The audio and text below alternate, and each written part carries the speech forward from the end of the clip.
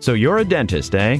You're in the right place. This is the Canadian Dentist Podcast with Dr. Carlo Biasucci, where you'll get a truly Canadian approach to building a low-stress, highly profitable practice and live life on your terms. Learn more at theelitepractice.com.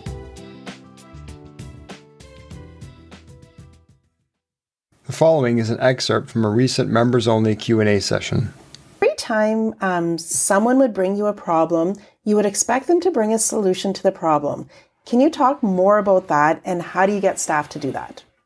Yeah, that's a good one. So I had a rule, and again, this is going to be a surprise, leadership systems training, right?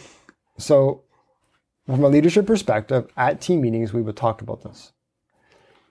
And anytime anyone would bring a solution, and I would teach why, like, I would pump people up, like, if you notice the problem, then you're smart enough to notice what the solution is because you're the one who deals with the problem.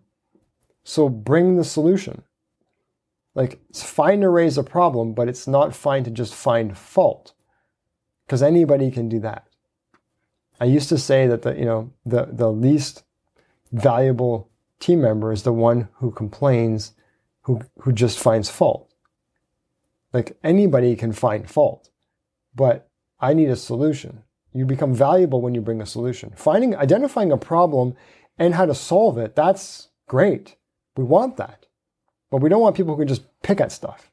Like, anyone can just take shots, right? Like, that's easy. Mm-hmm. And we tend to do that because that's our human nature, unfortunately, to find fault and assign blame. But that's, again, side discussion. But knowing that, you want to specifically train your team and coach your team to think in a way that is, again, because this benefits them in the business, it benefits them in their personal life. It's a far better, it's like an operating system upgrade for the person, right? It's a far better way to function, right?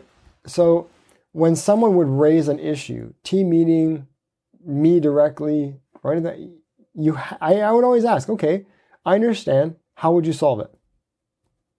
I'll just ask them for it. Well, I don't know. Okay, well, why don't you think about it and come back to me? Don't drop your problem on my lap and expect me to solve it for you and then just walk away. Okay, well, that's great. I understand. Sounds like this is an issue we need to solve. How would you solve it? Okay, well, if you're not sure, that's fine. Think about it and come back to me with a suggestion. What do you think we should do? I'm open to suggestions, but I'm not going to give them to you, even if I know the answer. I just want people to start thinking. And it's really valuable, by the way, when your team can start thinking like that, because they can solve their own problems. And then when you put them in a leadership position or you have a leadership team, you don't need to be there because they can solve their own problems. But you'd be surprised how many people have no wiring for that. It's just, they show up and, hey, this is a problem. I don't know. You fix it. Why? Why can't you fix it? Right? I need people to be able to do stuff while I'm drilling teeth. And the only way to build that is to just have a system, have a process, have it be that's how we do things here. So I would beat that up at team meetings. Sometimes I would open floor, identify issues, problems, sticking points in the running of the business. But the caveat is, if you're going to raise a problem, you have to raise a solution. Otherwise, keep your mouth shut. And that was like, we did that frequently. Mm-hmm. The thing I never want in a meeting is complaining.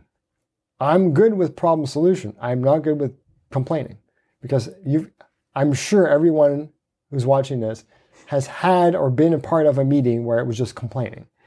That is, anyone can do that, right? We need solutions. And then all I would write is the solutions on a board. I wouldn't even write the problems, because what are we going to focus on? We're going to focus on what's going in the right direction. What moves us closer to our goals? We're not going to focus on the problems. And so we would write down a bunch of solutions and we would say, okay, here's some things that we want to work on. Who wants to work on them? And I would start delegating out tasks. Or maybe we would just say, okay, we're going to take this to a leadership meeting depending on the magnitude of the issues. And then we'll start building those things out. But that's how I would approach it. Perfect. thank you for listening to this episode of the Canadian Dentist Podcast. If you want to know how Dr. Biasucci tripled his practice in 3 years and cut his work week in half, request your free information kit at theelitepractice.com.